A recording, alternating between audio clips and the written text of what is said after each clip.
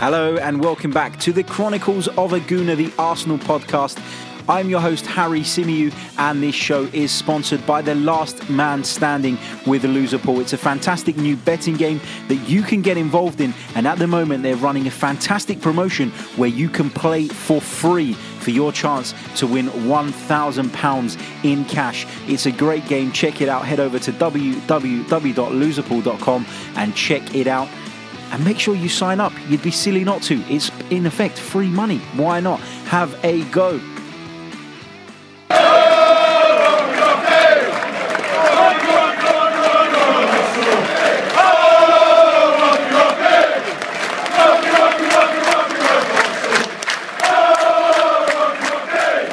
Now, it would be wrong of me to start this week's show without paying tribute to the late and the great David Rocastle, an Arsenal legend, someone who was held very dearly in the hearts of Arsenal fans all over the world. And whilst I didn't have the pleasure of seeing David Rocastle play for Arsenal, just from videos I've seen and from speaking to relatives and friends that were a little bit older than me that did get to see David Rocastle play, you can see the impact that this guy had on this football club and how the fans absolutely love and adored him. And I just wanted to pay tribute to the great man himself, who sadly passed away on the 31st of March back in 2001. So this is the latest show since the anniversary of it. So I felt it was worth a mention, and I'm sure you guys will agree. And I'd like to hear from you guys. What were your favourite David Rocastle memories? Tweet us at Chronicles_AFC. I'm always intrigued to hear stories about players that I didn't get to watch. But one thing that is abundantly clear to me is how important this guy is in Arsenal's history, and how important and how loved he is by the fans, So, just wanted to pay tribute to the late and great David Rocastle, and, our thoughts are with his family and friends at this difficult time.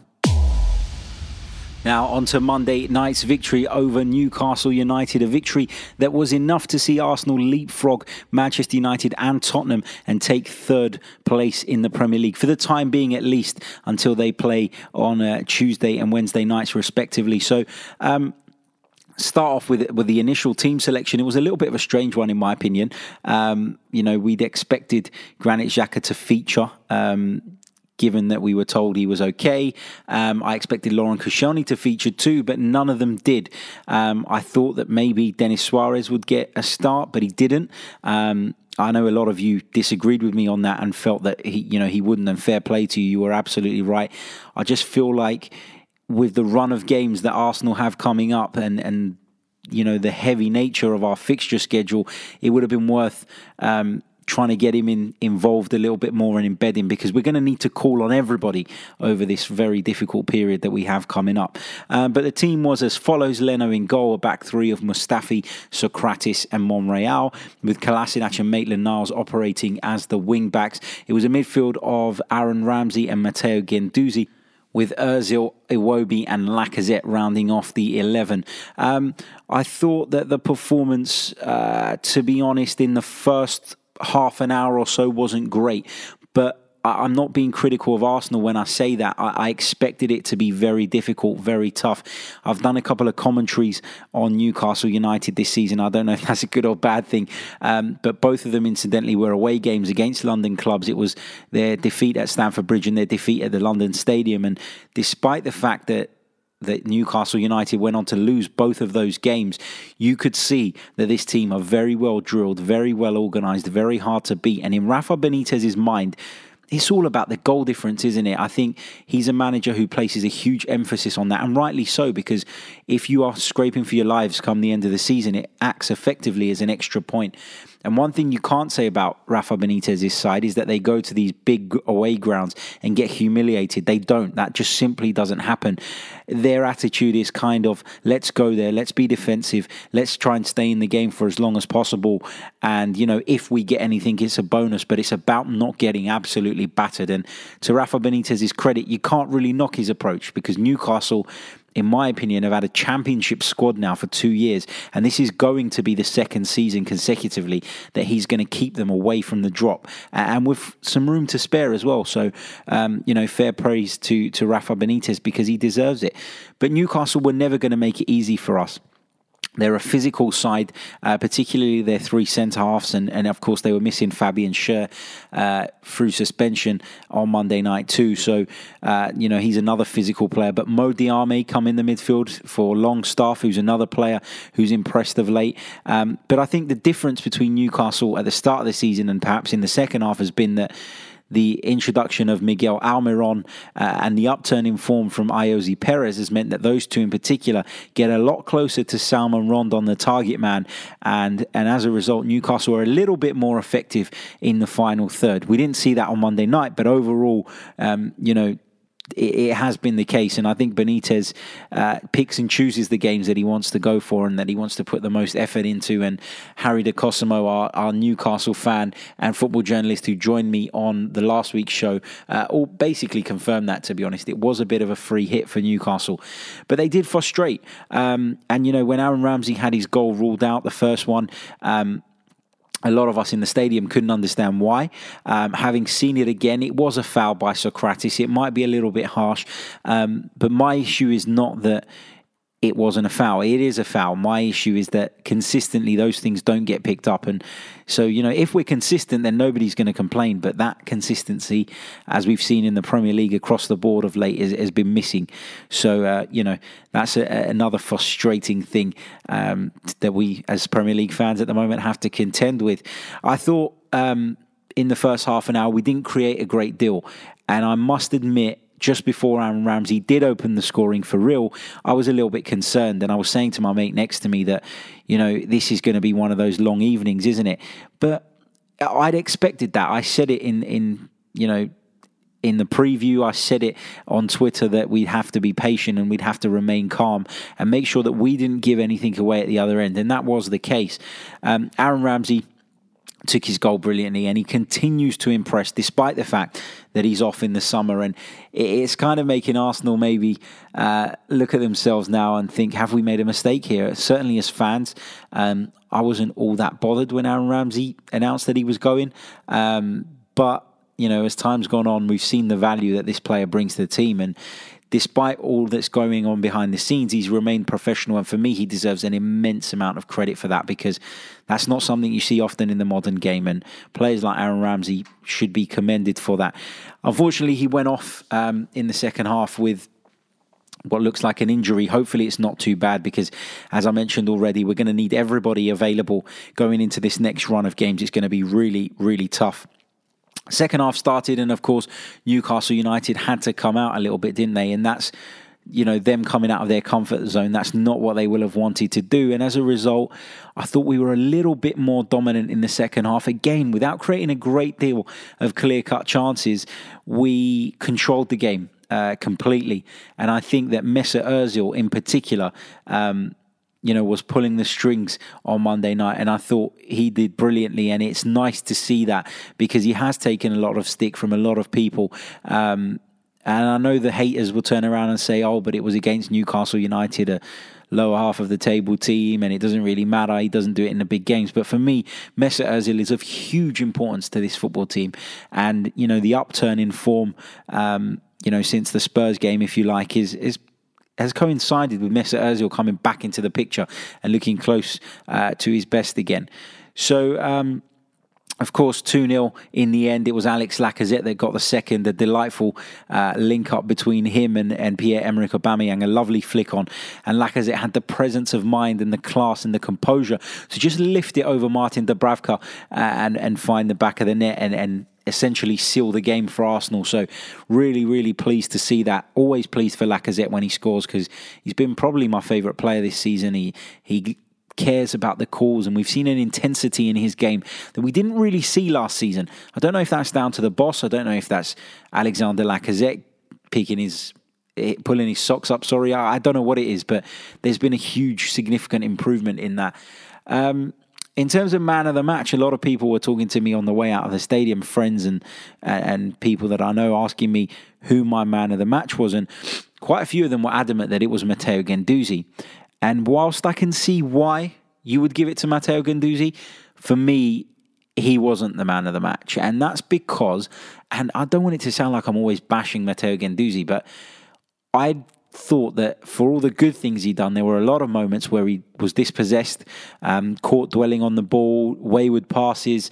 So, it was a 50-50 game for me from Guendouzi. I think physically he's brilliant. He's all over the place. He's everywhere. And he's what you need in the middle of the park in that sense. But I think at times he lacked the composure that's required to play that position. He got caught on the ball a few times. And I just think that, imagine that was Granit Xhaka getting caught in possession in the centre circle, the reaction and the meltdown.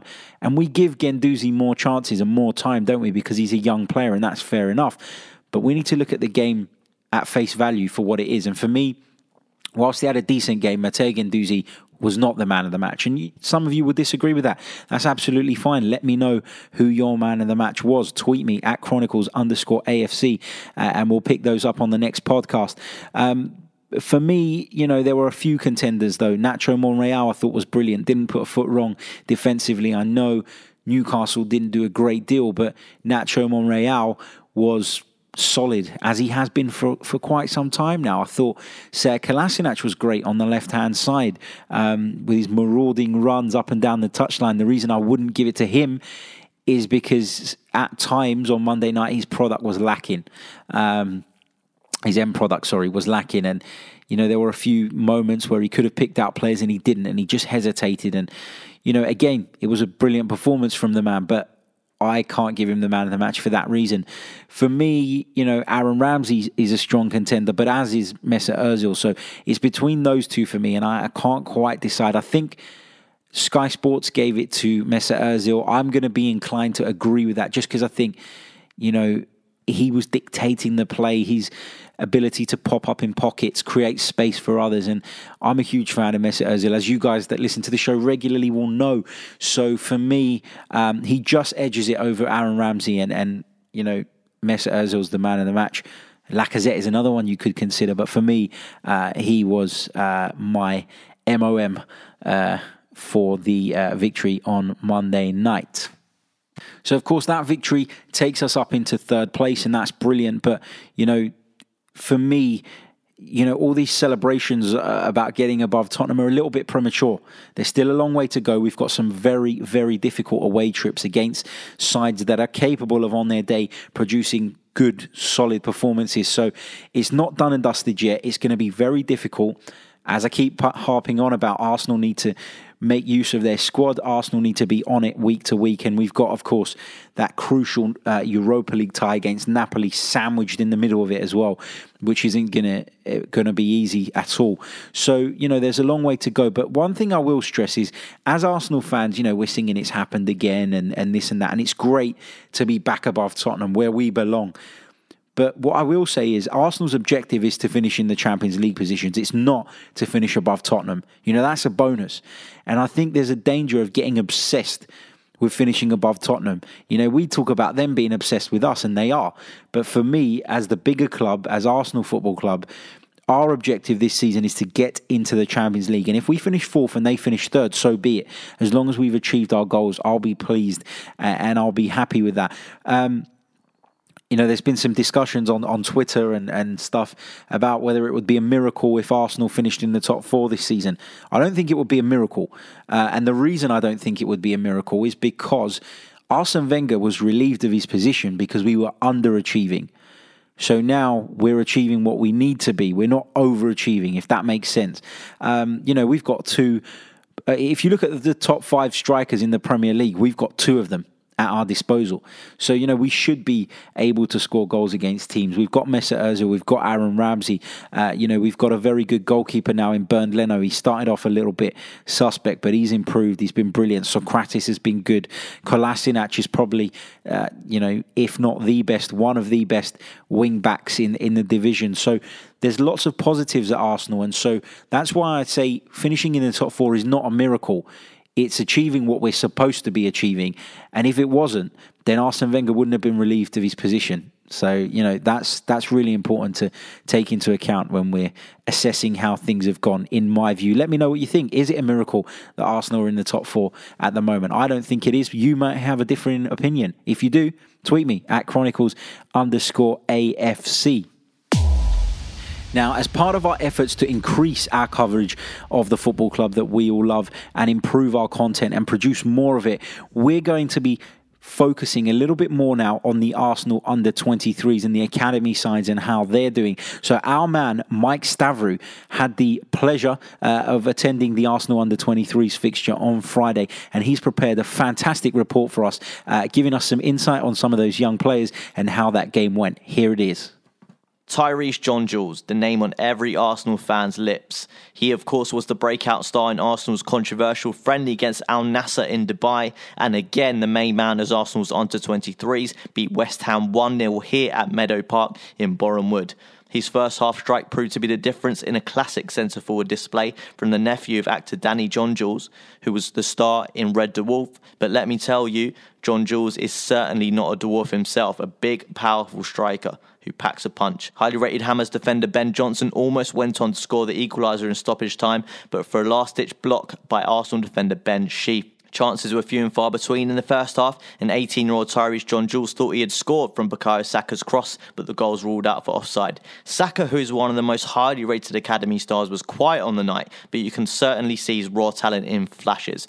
John-Jules then missed a gilt-edged chance from a corner, heading painfully wide from just a few yards out. Arsenal struggled to contain West Ham's Nathan Holland, the best player on the pitch in the first half, especially testing Gunners right-back Jordi Osei Tutu, who looked a bit out of sorts defensively, but a powerful force going forward. Arsenal eventually took the lead just before the half-time whistle as Tyreece John-Jules was gifted with his 4th Premier League 2 goal of the season after a defensive mix-up from the Hammers. The big forward capitalised on a wayward pass from West Ham's number 9 Shauna Darkwa and grabbed the ball and smashed it in off the near post and past keeper Joseph Anang. Winger Javier Amechi was the standout player from an attacking standpoint for the young Gunners. Every time he collected the ball on the right-hand side, he had one thing in mind, and that was to run at the West Ham defence. Although his final ball could be wayward, the dribbling and approach play from the England under-17 international was impressive. The crowd thought Amechi had put Arsenal 2-0 up, but his free kick rippled the side netting. And it certainly would have been 2, but for Hammers keeper Joseph Anang, who sprang up acrobatically to keep out Joe Willock's goal-bound effort from just 2 yards out. Willock, who was a mainstay in the first team's Europa League group stage this season, with 15 senior appearances in the last 2 for the Gunners, one of the most experienced academy prospects. Unfortunately, in absence of defensive nous trickles down from the first team to the academy, Arsenal often played a high line, getting caught with West Ham's attackers running in behind. Danny Ballard and Ben Sheaf, the centre-backs, were competent on the ball and tough in the tackle, but still clearly quite raw. This certainly isn't an excuse for Arsenal's apathetic owner Stan Kroenke to say, you know what, I don't need to invest after looking at the academy. They should be used in tandem with new signers embedded into the team slowly, rather than building up the hype, adding excess pressure. They are talents, not the end product, but it's clear to see the future is looking brighter for Arsenal. Brilliant work there from Mike, of course, a producer at TalkSport and at Love Sport Radio, and a young football journalist who is part of the team now.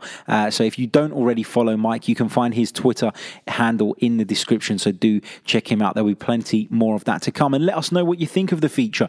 Is it something that you want to hear on a regular basis? Because at the end of the day, this show is for you guys, the fans. So thank you very much for listening, of course. And let us know what you think on that. Now, another news story coming out of the club that I read on arsblog.com, actually. I think that was the first place I saw it, so credit to them for uncovering this story and bringing it to the attention of the wider public, is in regards to Arsenal's club motto, Victoria... got my words mixed up there. Victoria Concordia Crescit. That's it. Latin was never my strong point. But it means victory through harmony. And that's been Arsenal's motto for years and years and years. For as long as I've known the club and way before that. So KSE, Stan Kroenke's business, Kroenke Sports Enterprises, I think it stands for, are looking to change that. They think it's out of date. They want to do something that's more up to date and helps them in the branding of the club. Now, it depends what your viewpoint is on this. Some would say that it's an improvement and you want to make the club more marketable and the club will make more money as a result. But for me, to rip up a motto that's been there for so many years is an absolute disgrace. And I don't want to see that happen. I want it to stay the way it is, even if it is a little bit of a contradictory statement, victory through harmony, and then your logo is a cannon. It doesn't really add up. But nevertheless, that's what I know Arsenal as. That's what I know our motto as. And I don't want to hear that changed. KSC are proposing that they're going to put a vote out to the fans with 5 different alternatives from which we can vote and have our favourite. But I'm not sure that this is right, and I don't want to see it. And, we've seen it at other clubs. We've seen Cardiff temporarily change their shirts to red because their owner felt that in the Far East, where he's from, that people would be more interested in them if they wore red because the colour symbolises good luck.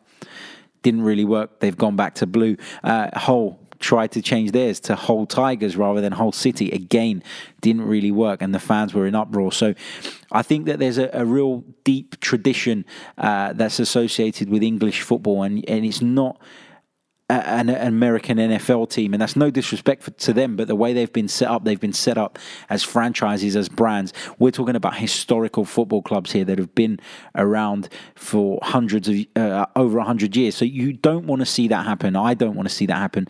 But again, let me know your thoughts. Do you want to see it changed? Are you happy for it to be changed? Do you have anything in mind that is more suitable? Let us know. Tweet us at Chronicles_AFC.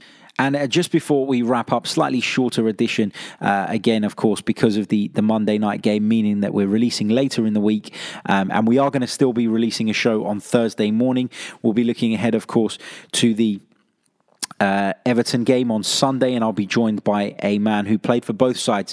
So who better to preview that fixture with me than Kevin Campbell himself, former Arsenal and Everton striker. So we'll be hearing from Kevin on that one on Thursday, so stay tuned for that. And a quick reminder to those of you who haven't yet entered our competition, we've got 2 Arsenal singing scarves up for grabs, courtesy of the 12men.com. All you need to do is go over to our Twitter page at Chronicles_AFC, retweet the pinned tweet, and subscribe to us on YouTube. Once you've done that, you will be in with a shout of winning this fantastic prize. There are 2 up for grabs, and be sure to follow the 12 Men too. They've got lots of great things coming your way. So as I said, we'll be back on Thursday morning, 10 a.m. normal release time. That's UK time, of course. So until then, guys, take care and enjoy being in third place for the time being anyway. Take care of yourselves, guys.